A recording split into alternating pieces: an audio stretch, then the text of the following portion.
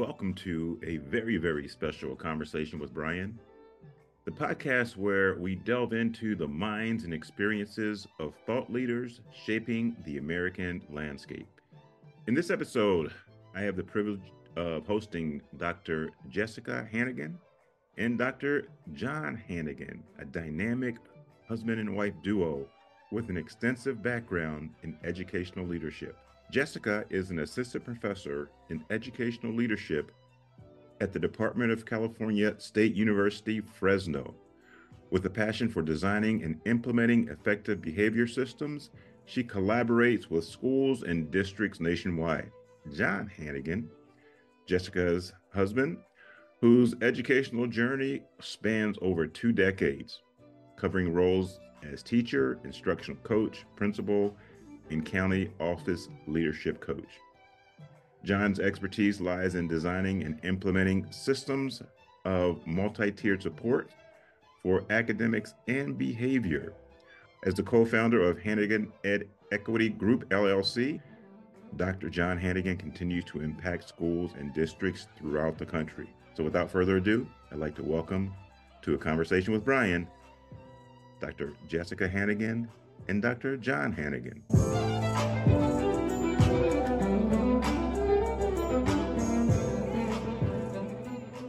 Oh my goodness. They have decided to grace my presence. My favorite couple and my awesome friends, John and Jessica. Thank you for joining me. Thank you for having us. Thanks for adding us to this esteemed list of profound educators in our profession. Thanks for including us. You know, I have been asking you all to come on, and I was starting to get like a complex because I'm like, they keep telling me, yeah, we'll come on, Brian. You know, we'll look at our calendars. And a year and a half later, I finally get you on. But I think one of the things that I have thought about over the last 6 months in trying to get you two on is just looking at your schedules and how you juggle just massive things in the air to try to make it work. At the beginning of each one of my podcasts, I ask my guests to talk a little bit about their personal journeys, their professional stories. So who are John and Jessica Hannigan? Yeah. Well, first of all, hi, Brian. It's great to see you. And John still talks about our time in Washington, D.C. You'll have to come back. Next time I'm bringing my clubs and we're going golfing. And I was going to say, you have to come back, and next time you have to work, and Jessica and I and John are going to have to go and play. Thank you, Brian. Whoa. Oh, no, that was, and for those out there that may not know you on a personal level, I just want to say, DC is your town. Like if someone were to come to Fresno, I'd be driving like 20 minutes to get them somewhere. You were literally like in walking distance, stone throw from all the monuments. Like DC is your town. And we had a firsthand guide to show us all the inside ropes of the city. And we're grateful for the time you took to make our trip down there special. So we just want to thank you. My pleasure. So are you going to answer his question? Talk about you two. All right. So in May of 1975, no, I'm just kidding. Oh my goodness, Brian. I don't know. I miss you all. I don't know if a lot of people know this, but I too was a Division I collegiate athlete, Brian, just like you were a collegiate basketball player. I was the mascot at Fresno State. And for those of you out in our audience who don't know John and Jessica, they could have their own comedy act. They are hilarious. So, technically I was on the cheer team, but I just like to stop with, I was a Division I collegiate athlete. I just want to, so that's actually where my journey started in education. I was 3/4 done with a business finance degree. And then my parents, after 4 years, they said, we're paying for 4 years of college. And so I knew I had a little bit more than 4 years left. And so I was walking across the student union and I saw a little flyer that said mascot tryouts to be the Fresno State Bulldog timeout. And so I was like, sign me up. I can act like a fool. No one knows who I am. For a free ride, absolutely sign me up. And so it wasn't until we'd have to do a lot of appearances on school campuses. And so I was like, these kids are kind of cool, you know, it's kind of fun. And so that's when, because I come from a family of educators. My mom was actually my PE teacher. Oh, wow. Growing up. No, And so I I was like, didn't know that. oh yeah, I was like, I'm not gonna go into education, you know, I'm gonna do something else. But then that's when I was bit by the education bug, and that's where I was like, there's no turning back. So I changed my major, became a teacher, and actually my first job as a teacher was the school that I attended in Sanger, Lone Star Elementary. Wow. Yeah, and so then this is gonna take an hour, Jess. Well, this is gonna take an hour. This story. And it's okay. It's okay. I'm learning a lot about you too. I'm kidding. And so yeah, taught fifth grade at the school that I attended growing up. And so then my principal at that time was like, "Hey, you're great with the kids, and you ever consider being a principal?" And I was like, "No, I thought I'd just be a fifth grade teacher for the rest of my life. I loved it." And so that's where I got bit by the bug and became an admin, and that's where my journey really began. And then that's where I met Jess. She took a team of educators from her school to go see the amazing things that we were doing. Jeff, I'm gonna cut John off right now and ask about Jessica Hannigan because we know you have your story as well. But one of the things, John, one of the things you did say, John, is somebody asked you, had you ever considered? And that was kind of my journey as well. Somebody asked me, my dad was a principal. I didn't want to do that. I wanted to do something else. But when I got into education, somebody asked me, had I ever thought about being a principal? And I said no. And so I think, along with, all of our journeys, somebody has pointed to us and said, you could do this. Mm-hmm. They believed in us. Absolutely. So Jeff, what is your story? And stick to it too. So my story is I originally wanted to be a child psychiatrist. And so while I was at UCLA, I was doing a neuropsych internship. And I loved the research aspect of it, but I realized I wanted to be with humans. I wanted to actually be out there implementing some of these things that I was researching. So when I was deciding on grad school, my mom is also a teacher. So I was able to substitute teach. And I also just fell in love with the profession and then switched gears. And I originally started off as a school psychologist. And I was really passionate about bringing together the gap between general ed and special ed, specifically around behavior. Yeah. And that's what kind of, really drove my journey, and, became an administrator and then a district level administrator, focusing on that passion area. And yes, I did take a group as an administrator to John's school site. However, the part he's missing is he also took a group of administrators and his team to my school site to see what we were doing around behavior. Sure. So it was an equal partnership. It was. Still is. And it continues. Yeah, it continues today. And so talk a little bit about that partnership and, what you're doing today in terms of, multi-tier system of supports, behavior interventions, all the things that you're doing that traditionally when we were coming up, they were off the radar for kids. Yeah.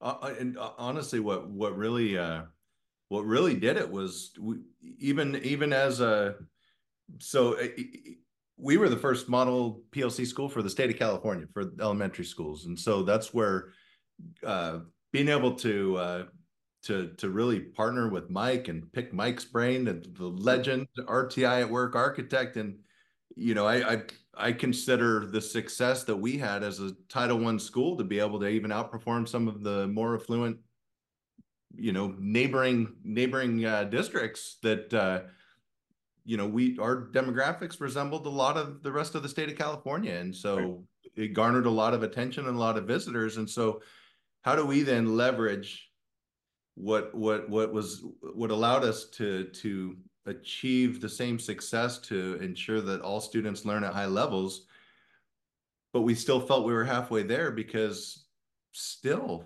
behaviorally, we saw that students weren't thriving as best as they could. So we wanted to leverage those same practices that gave us the same results in student achievement, and then to leverage those to give us the same results for that all students behaving decently. Yeah.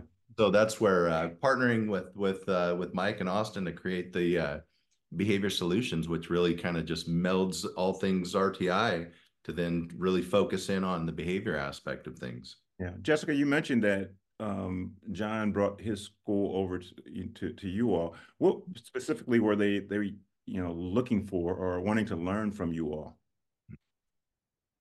Well, we were definitely getting the outcomes around school discipline, climate, and culture in our county, and specifically addressing inequities and school discipline for students of color and students with learning disabilities. So number one, I think they wanted to see what were we doing instead, and what were these systematic structures that were in place. So I think that's initially what he came to see, because what typically happens, and we have a lot of background around the work with PBIS, positive behavior interventions and supports, and restorative practices.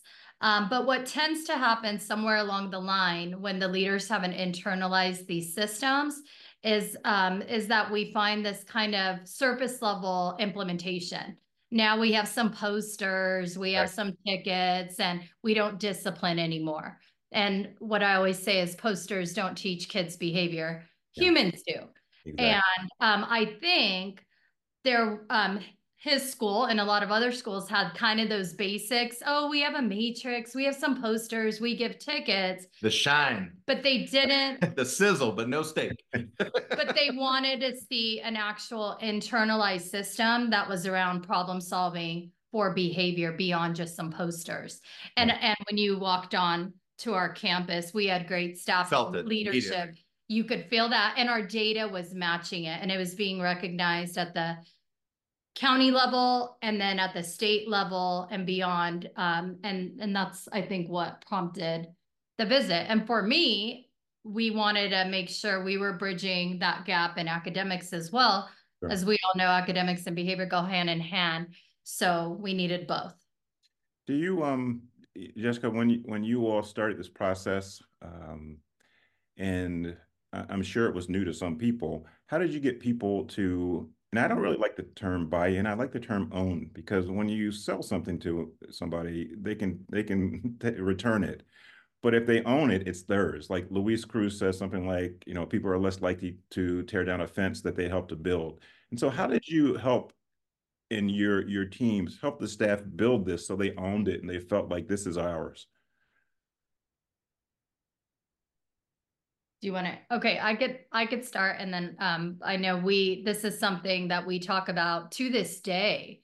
Number one, if the leaders helping support the systems are not supporting the educators and believe in this work genuinely, it's gonna be really difficult to do, because you are gonna have very, very difficult conversations all the time. Behavior is emotional. It's a little bit different than rolling up your sleeves and helping a student learn how to read. It becomes emotional. It could be triggering. We're trying, teachers are trying to teach, admin are trying to run a school. It could get overwhelming. So number one, the leadership team had to be on the same page around the work that we were doing. And we had to show with evidence that what we were doing was working for kids and for the staff. So we had to show those wins. We had to highlight the wins. We had to celebrate each other to continue the momentum. So it wasn't just, oh, they just don't discipline anymore, or they don't, maybe the data shows this, but this is what the culture is like. It was the actual opposite of that. Yeah. Well, people need to see that it works sometimes before they even believe in it, right? Like sometimes it's like that wait and see. It's like you have to behave people into better beliefs, not to tell them that it works, right? John, in your case, is it kind of similar? Very similar. And to your point of that ownership over buy-in is include them in the development and creation of this. And so that's where, you know, we work with a lot of schools that it's like, oh yeah, well, our mascot's a predatory bird, so our matrix will soar and everyone's going to soar. And then we hand it out to staff and it's like, here's our new matrix. And everyone's like, what is this thing? What are you doing to me? Leave me alone, you know? And it's like forced upon others, whereas opposed to then saying, let's include them. What are these behaviors that we're constantly running around reacting to? Let's include them in developing this so that they feel part of, okay, this is how we teach students with first best instruction through the lens of prevention in tier one school-wide, the same way we do with our essential standards for academics. Students don't know it. What do? We teach. But then when it comes to behavior, what do? We punish them into obedience, and that's how they're going to learn. And so it's really the exact same approach. And that's what really helped me make that connection with our staff to get to that ownership level, was to include them, but two, explain to them that this is just like anything else. When students lack skills, we teach them, whether they're academic skills like reading or math. Same goes for behavior. And Brian, you got me thinking of one more aspect of it, and you too, John, as you were talking. Sometimes schools have a bunch of things going on. I call it the everything school. So it gets a little confusing. Like, oh, we have these classroom rules up. We have this matrix. We have a random behavior team. We have a wellness team. We have this second step curriculum, and the connections of how they all fit together towards the goal of helping produce productive, empathic members in our community is not there. And so no matter what initiatives school implement, what we help do is ensure that they're putting in a systematic approach for behavior. Why are we doing this? Who is taking the lead? How do we know it's working? And so that's what we do to continue building that capacity and ownership. And to that point too, we work with a lot of schools that are like, we don't really do PBIS anymore. We're more restorative practices.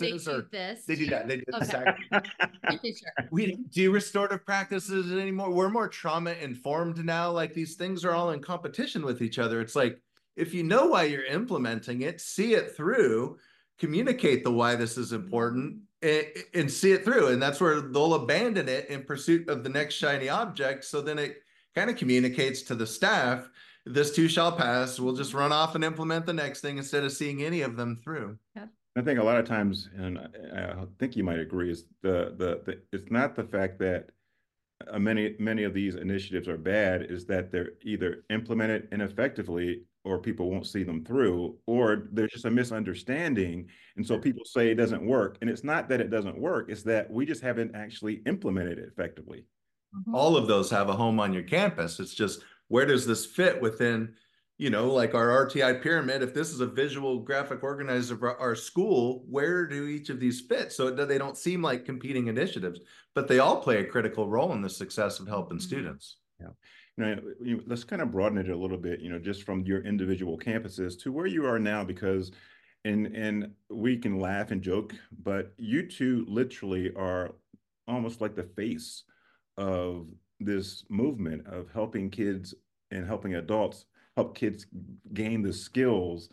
You can call them whatever, those skills that are going to allow them to be successful adults.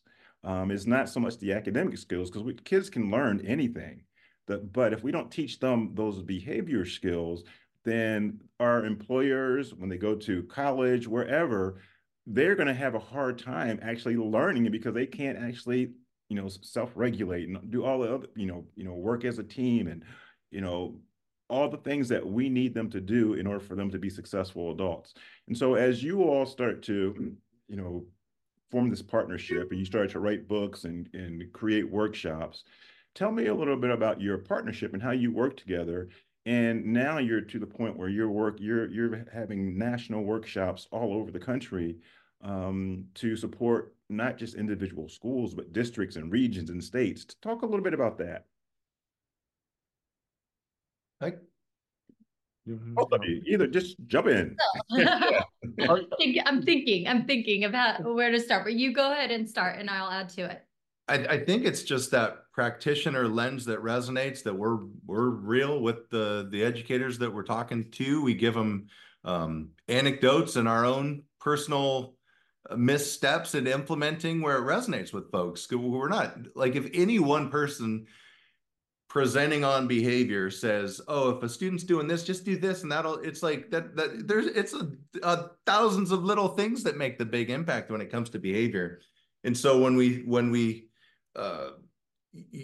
kind of that practice what we preach, but we also, as action researchers of having teenagers and children in our own home, we're able to kind of live those experiences. How was your day at school? Tell me about those teachers that make you feel seen and heard, or when you feel like you belong. And so we're able to extract that stuff with them. And to your point of then the teaching those skills here, we learned it with our own children during the pandemic, where we just felt through simple maturation or genetics that our children would just inherently acquire these skills.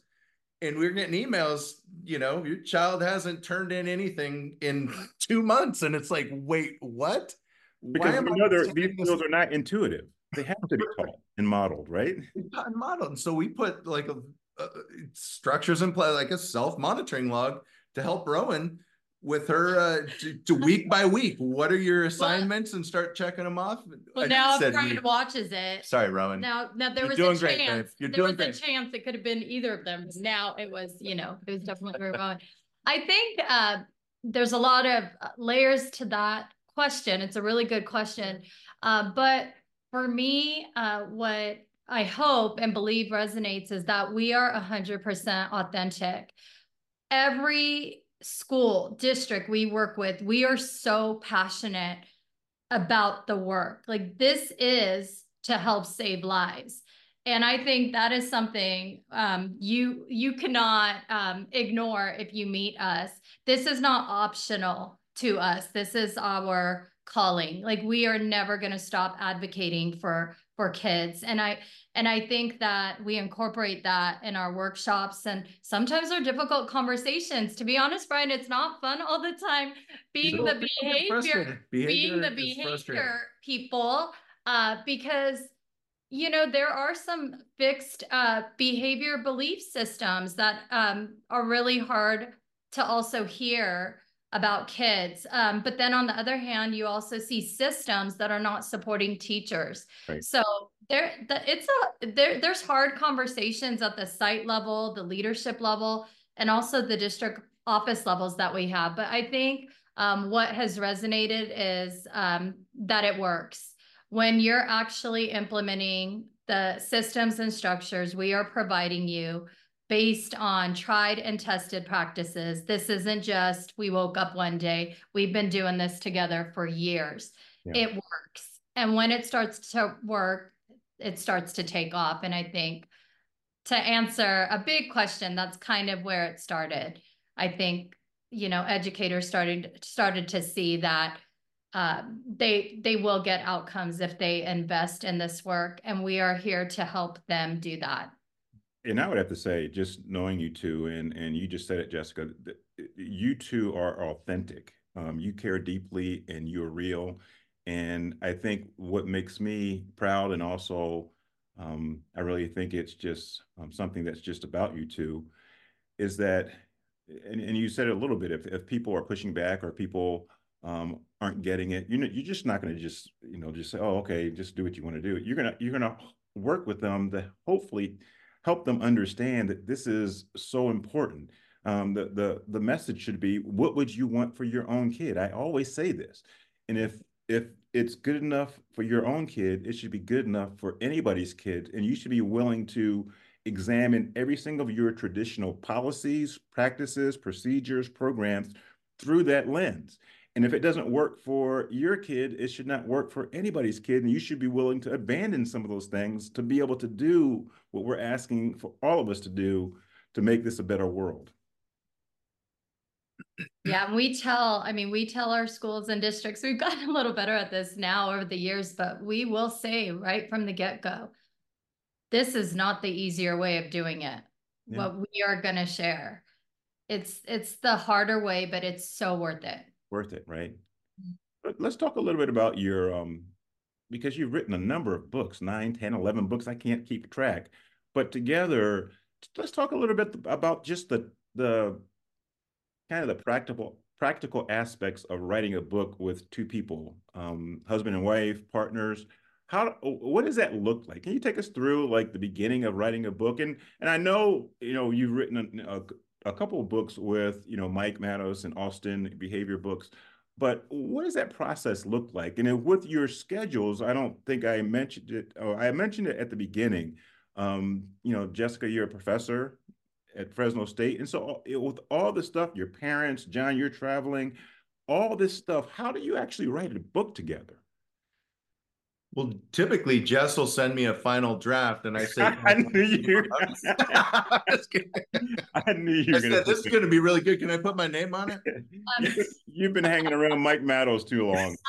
Sarcasm. Thank you. Thank you for the question. I'll start on this one, and then if you want to add to it, John. But John and I are very, very reflective. I mean, we are constantly reflecting after each session, before each session. I mean, we are constant. It's just a constant reflection. How could we get better? How could we provide tools that are helpful? Those kinds of things. So we're constantly reflecting, and this sounds a little strange, but as we're doing that, content happens. Jessica starts to get a little obsessive around certain areas. She'll dream up tools. She will dream up a tool. And typically this is where it starts. I will dream up our next book. It will come in my dream, and people watching are going to be like, she needs help. She really does. She'll wake up and say, I figured it out. And I'll say, I have the next book. And John will say, oh my gosh, okay, don't put a deadline on it. And I'll say, it's already submitted. Don't make that clock start ticking yet. Hold on now. But really, so I think, like, as the reason I was saying we reflect so much is we reflect on those areas that are constantly coming up and they're our highest needs. And then we talk about it. And then it kind of initially, the idea of the title in the book will come to me first in my dream, and I'll bring it to John, and I wake up and I'll say, I had a dream, and he'll say, uh-oh. And then he'll grab his notebook. But really, did it again. Really, it takes both of us.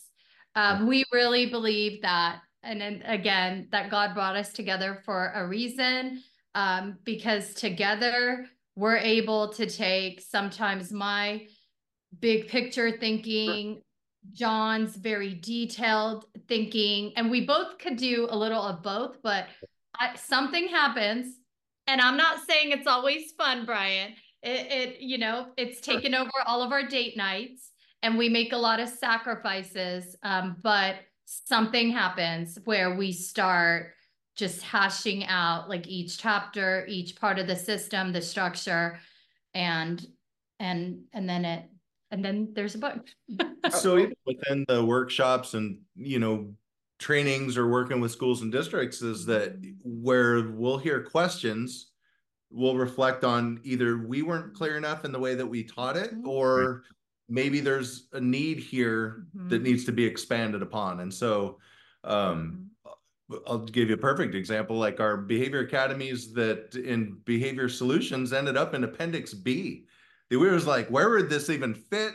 We feel like we can't leave it out, but where did it just kind of breaks the flow if it's in and then all of a sudden it just became something popular that educators were, hey, what about these behavior academies? Can you explain a little bit further? And so that's really what kind of birthed this. This is a tool. And as a principal, we had second step. We had a lot of targeted interventions for behavior. And we just saw that, it wasn't, I guess, wiring the same parts of the brain that we wanted to for, our education teaching of content, where then a student, let's say they're putting their hands on someone. We'd use those lessons, and then someone cuts in front of them in line and they revert back to what they're familiar with, which is putting their hands on. It was like, well, why do they keep tapping into the same behaviors? And so that's where expanding on behavior academies, and I know this wasn't the question, but just kind of thinking as far as like the progression of where this came. So then we just became relentless around research of what are those ways to teach and have things stick. And we've really, through the psychology of really elite athletes and Olympians, of visualization and mental imagery and rehearsals, where, you know, they've run that race 1,000 times in their mind, so it's not unfamiliar when they get there. The Tiger lining up his putt, you know, he knows exactly the slope of the green, the speeds. He's visualizing it and hearing the sound of the cup, you know, or the freestyle skier that, you know, feels the wind on the back of their neck. They hear the crowd. The point is, when they're in those situations, it's not unfamiliar. They've been there before. And so taking the kind of the psychology around mental imagery and rehearsals that is really creating the same neural pathways and wiring the brain of experiencing it. So how do we create through those in our behavior academies, the teaching of those replacement behaviors through mental imagery and rehearsals? And that's just been, this is like something we're so proud of, that when it comes out in April, because there's literally nothing like it in education. But that's where, kind of starting with what was Appendix B in behavior solutions, to then expand it out into what's now the behavior academies. You know, I was talking with somebody yesterday. And don't get mad at me, but I was playing golf. I was on the golf course, and this person I was playing with, he coaches AAU basketball, or he's an assistant coach. And he was talking to me about, you know, some of his players. And he said the head coach said, okay, we are up by 3. We have 2 seconds to go. They have the ball. Do not foul. Do not foul, players. Do not foul. What do? They foul on a 3-point play. And he said, we said it 5 times. And I asked him, did you rehearse it? Did you rehearse it in practice? Did you have these scenarios in practice? I said, you know, when there are stressful situations, that brain is flooded with cortisol. And so if they don't practice and learn how to manage those emotions, and they're not familiar with it, you know, all bets are off. You don't know how they're going to react. And so, like you were, we'll revert to what they know and what's familiar. Exactly. Yeah. Impulsive. Yep. So this understanding of, you know, the brain chemicals in the brain and what happens in stressful situations. And you all know, I mean, you're the experts, especially when kids come from chronic stress, right? When it's constant, that it's fight or flight, right? For a lot of them. And so how do we help them? And sometimes it presents as if they can't learn. Sometimes they come to school and they can't remember something, or they're stressed. It's because of their situation, right? And so, Jessica, you're the psychology person. You know this. I can't even imagine what some of these kids go through on a daily basis. Yeah. I can't even imagine. We see adults that struggle handling, you know, how to respond to traumatic experiences and stressors. And if you don't believe that, go to an airport. You'll see people melting down, or on an airplane. Okay. However, this is another study of mine I'm going to do one day. You will also see the people at the gate that have been highly trained on how to stay calm, cool, collected. I want to go to one of their behavior trainings and I want to know what they're being taught, because they are so good at keeping that face, keeping it direct anyway. But absolutely. And that's the point we're trying to make, specifically in behavior academies, which, by the way, behavior academies is how you actually implement targeted based behavior interventions. So it's not just certain academies, it's the thinking around what an actual behavior intervention is. I say this often, but an interaction is not an intervention. It is amazing. We should have interactions with kids. We should check in, we should celebrate their wins. But an intervention is ongoing teaching of those targeted life skills. And so that is the really the critical piece. And even as adults, we need that. Because universally what we see across the country, when we ask schools, what do you have in place for Tier 2? Typically the response is check in, check out, which there's nothing wrong with check in, check out. We're advocates check in, check out. We use check in, check out. I use it with you all the time. but it becomes this universally applied for everything. It was created for those repeated minor misbehaviors in the classroom. Right. Now it's students being a bully, check in, check out. You can't stay in your seat, check in, check out. You know, and so it just becomes, well, if you can't keep your hands to yourself, you're going into a hands-off academy where you're going to learn self-control, managing conflict peacefully, empathy. If you're a bullying behaviors, it's going to be an upstander academy where you're going to learn, you know, social awareness, empathy, you know, so it's like, when we think of what interventions work around reteaching academic content, what makes it effective is the level of targetedness. So if I'm a non-fluent reader, you could give me a phonics screener and diagnose that it's vowel blends and digraphs and get me reading fluently. But then when it comes to behavior, we just universally apply check in, check out for everything and wonder why it's not working, or that student that's been in check in, check out since 3rd grade and now they're in 8th grade and they're still in check in, check out. And it's like this last sentence. Thank you for calling it check in, check out. I was at a training the other day and this girl comes up to me. She was great. She was lovely. She says, psycho doesn't work. She said, what doesn't work? Psycho. CICO for check in, check out, but they called it psycho. Oh, that's really a pretty good red flag. Step one. Yeah. That's a good red flag. Step one. Wow. We need to define. Change the acronym. Yeah, that's not. So behavior academies will be targeted, and it'll also allow through mental imagery and rehearsals that we're actually training the right parts of the brain when we're building that inner toolkit for our students. So if I was a teacher or a team that registered for Behavior Academy, and you just talked about it a little bit, but what would that look like? Like, is it a series of workshops? Is it a one-day workshop? What is it? So a couple things. Number one, we start off always with the why. Why are we doing this in the first place? We have kids with repeated needs in academics and behavior. What do we do? How do we respond? So at first we're talking about the why, and then we're educating on what an actual behavior intervention looks like and sounds like. And we have a very formal version of a behavior academy that requires all the components of an initial session, ongoing session, and an exit session.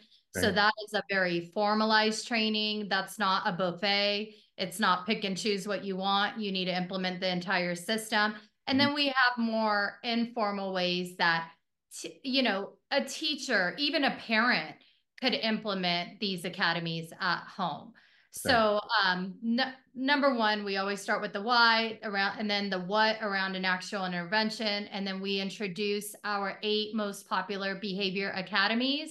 When you where you going, Jessica? When you call them academies, because I was actually kind of, I misunderstood. So when you call them academies, you're really just talking about processes. Yeah, well, we named it, it's called an academy because the behavior is the focus area. So let's talk about upstander academies. So we are working on making sure that this student or number of students need some skills around being an upstander. So the actual name is always the focus area. And then the reason it's called an academy is because by definition, an academy is ongoing teaching. And so, you know, like police academy, any academy, you're not Air Force Academy, you're not just going once or twice.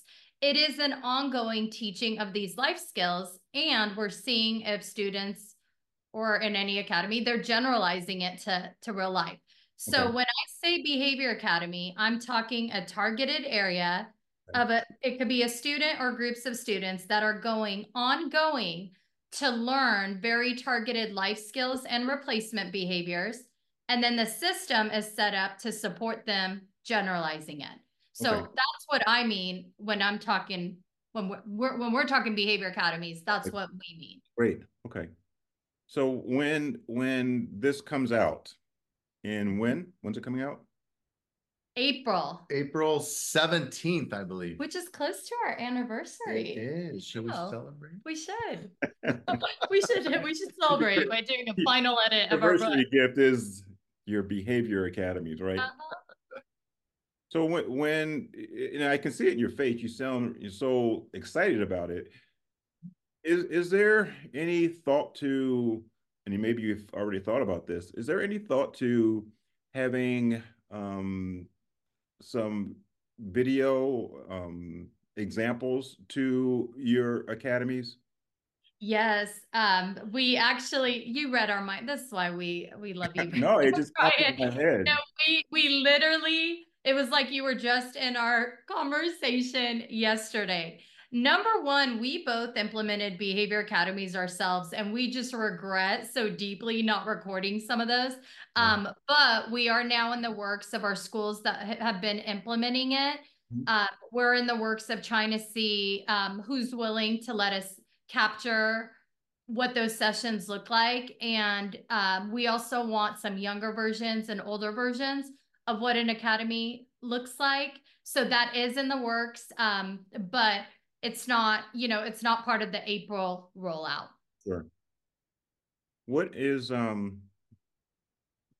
your thinking in terms, I mean, after it rolls out and it's going to go big because everything that you two, do, turns to gold. What's next? Because it seems like you don't stop. We got a couple projects. Yeah, it's already kind of starting. While this one's on the way down, it's just kind of pick up with the next one. But really just continuing to try to keep the pulse as far as, where educators are stuck, and to give them hope and tools so that they can see that they're not alone, that the behaviors you're struggling with on your campus, schools are struggling with the same behaviors nationwide. And because I think where a lot of new educators in our profession are leaving the field within the first 3 years, and they attribute it to specifically behavior, is because within the PLC process, we can build that teacher efficacy around experts of our craft and learning pedagogy and instructional practices that worked. But when it comes to behavior, everyone is kind of left up to their own. Like when I got the keys to my classroom, I got the Harry Wong First Days of School book, and that was it. Off I went. And it's an awesome book. It's an awesome book. It's a legendary book. But in the teacher prep programs, we had maybe one class on routines and procedures. Yeah. So when we deal with those challenging behaviors in our classroom, it is a blow to our self-efficacy as educators, where it's like, maybe I'm not good enough. Maybe this isn't my profession, where they need to see, look, these are normal behaviors. These are normal feelings. And how do we leverage the collective capacity? Like you always say, the answers are in the room. You got folks in that building that are doing some classroom management skills, procedures, all those things exceptionally well. How do we leverage the collective to be able to build our own collective capacity on behavioral practices, and to keep, growing as a school, as a unit, as a grade level team or department around our supports for behavior? Because that's, I think, the most disheartening thing with our educators and why they're leaving the profession, is because it is a blow to the ego, and we say maybe this isn't for us, but they need to know it's normal. It's normal, and there's hope. And Brian, to answer your question about kind of there's a couple projects in our minds, but for me, I think our next step is we want to capture these effective schools doing the work. Yeah. So we want to make sure now we're capturing and showcasing the data and the impact that we're having with this work nationwide. So that is what we're kind of processing around right now. We want to make sure to really, when I think effective schools, you have to also show me with evidence and data that this is helping kids. Yeah. So that's where we want to get to next. We want to keep building the capacity of educators to do this work and have model sites and things like that. I think that's probably, I love that. I think, one of the beauties of what Rick and Becky and Bob did, with Solution Tree, was to start to identify model schools, because people will say, well, this sounds great, but can I find somebody, that actually where it works, and finding inspiration in the success of others is what you're talking about. Yeah. Is, having, other schools who have done it. And again, I always say, because sometimes people or schools will say, well, they can do that because of this, or they can do that because of that. And I say, if you can find schools that look like you, or, similar demographics, then you can take the excuses off the table. For us, the way that we absolutely the way that we look at the success of a school, and really the heart of their culture, is really how they treat the most at-risk students on their campus. Because we've seen some very high achieving schools that still rely on exclusionary practices and the hammer as a form of discipline. And to us, we think that they're only halfway there. That those accolades don't really mean much when the most at-risk students are being communicated to them. We don't have time for you. You're not worth it. Go away. You're a burden. And that's what, through exclusionary practice, is what we're communicating the students that need caring adults most on that campus. And they got banners, flags, awards galore for their academic achievement, but that's still the beliefs of the adults, of that way that they treat the students that need the most supportive, caring adults in their presence. And a lot of times those banners, those flags, those awards, they're a direct reflection of parent support. So those kids could go to any school and do well academically. I'm not saying because socially and behaviorally everybody needs support, but I'm just saying because sometimes we mask, are those who are the least among us, because we have a population whose parents are, I don't want to say just well educated, but or know how to navigate the system, and they do well. And then the kids whose parents aren't, for whatever reason, not judgment on the parents,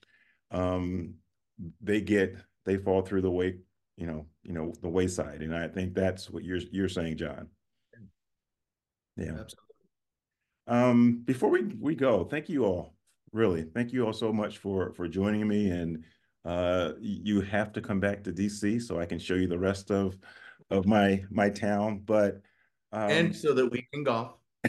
so we can hit the links, John, and Jessica. That's fine, you guys. I'm good. I'm good. You're gonna be working. You're gonna be working. You won't miss us. We're gonna. Well, I love the educators over there. I can't wait to be back to work. To work. Yeah, before we go, just along the way, we have people who help us. Who have been some of those people who, if I would say, who are one or two or three people who you would point to, who have really just been, I mean, besides your family, maybe your parents, but other people who have just looked at you and said, I believe in you. This is something that you can do, or just at a pivotal moment in time where you could have changed directions or going somewhere else, but somebody said, I see you, Jessica. I see you, John. Who are those people? Well, I would say when I was the teacher, Mr. Larimer, who was my principal, that believed in me first. Second to that is someone that Rich Smith. Awesome. Gave me an opportunity to become a principal and to support me in leading, leading that team over at Reagan. And then, of course, Mike. Yeah. What about you, Jessica? I mean, I'm going to echo this, the same too. Of course, 100% Mike.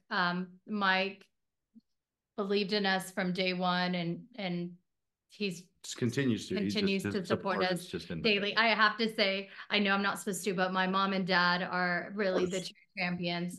They moved here from a different country, and education was their number one, and that's all they wanted for their kids, was to give us education so we could grow. So they are our number one supporters and champions.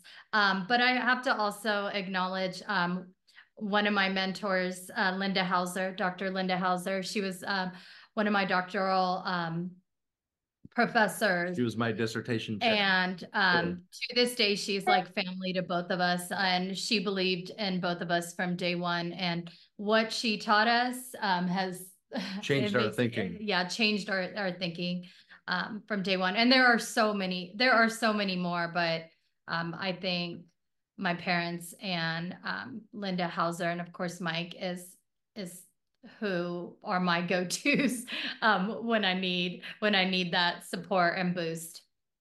And before we go, what would you say? You mentioned it early on, John, and Jessica, I think you mentioned it as well. What would you say to our new people to the profession? Because we are losing people in droves because, again, it's not them. They think they're not good enough. And it's that we put them in systems that are not, built to or created to support all staff, all teachers, all individuals. So what would you say to a first-year teacher or a second-year teacher or a third-year teacher who are now thinking, oh, I may have chosen the wrong profession, but I've always wanted to be a teacher? The word that comes to mind for me is initiative. And the reason I'm saying that is that sometimes you're not going to be in that perfect environment with that perfect leader or with that perfect support structure, but you can yourself take initiative to learn, to grow, to have mentors, to go to conferences, to create those support structures.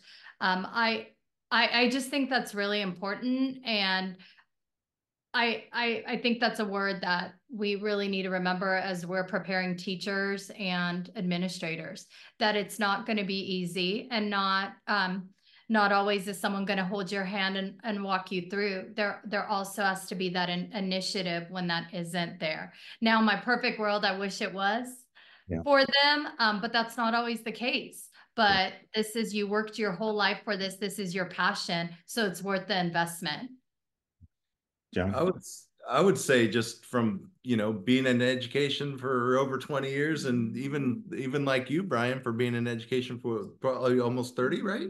Over 30, right? An educator? I'm almost 60 now, so beyond 30, yes. Beyond 30. 36 So, years. but when we run into those former students and their stories, their memories, and the things that they remember, it's not that, man, that surface area lesson you taught changed my life, man. No, you don't hear stuff like that. It's those moments. And so for those new teachers out there, if you can find a way to somehow mental time travel, because me as an old dude now, I don't have to mental time travel. I can give experiences and anecdotes from former students and hearing their message of that impact that we made for them. Somehow to mental time travel so that you can see in some of your worst days or those moments, man, you're making a difference. You're changing lives. Yeah. Did you just use mental imagery? I think it was. You Yeah. There you go. There you go. Mental imagery. Is it too late to add that one to the book? Mental time travel? It's in the book. Okay, good. That is, I think we can end it on that. I really want to thank you too. John, we met at the first time we went to a conference together, and we that's the first time, and I hadn't known Jessica. But as soon as we met, I knew that we'd be lifelong friends. And then, the bonus is when I met Jessica and we all connected, I knew I had a brother and sister for life, because just that, we think alike in terms of just our passion for our profession, our passion for students, for kids. And I just, appreciate all that you two do, because you could rest on your laurels. You could stop now and be fine. But you continue to push the envelope because you want every single child to have the life that your own children have, right? And so I think that's so important. So I end each show with this quote from this old African proverb that I used when my dad passed away at his funeral about 4 years ago. And it's, "As I go, I am wearing you." And really what it is just, all the people who have influenced, touched, enhanced Brian Butler's life from the time he was born to today. And I always say when I'm speaking, you're not seeing Brian Butler in front of you. You're seeing the hundreds of people who have poured into me and who I've just been influenced by. And you too are two people who I am wearing because of just your grace, your honor, your professionalism, and just who you are as people. I will always wear John and Jessica Hannigan. So thank you so much for coming on the show today. Continue to influence, and good luck with all that is to come in these next couple of years for you. Thanks, Brian. We appreciate you. Thank you. Can't wait to see you soon in person. We wear you. Yes. Well, I appreciate that. Next time I see you, hopefully you'll be here, and we'll get a chance to just take you around the city a little bit more, and John will play a round or two if Jessica allows us. Yes, we will. Thank you too, and Brian. We'll see you all very soon. Thanks, Brian. Thanks, Brian. Subscribe to A Conversation with Brian on my YouTube channel and Spotify.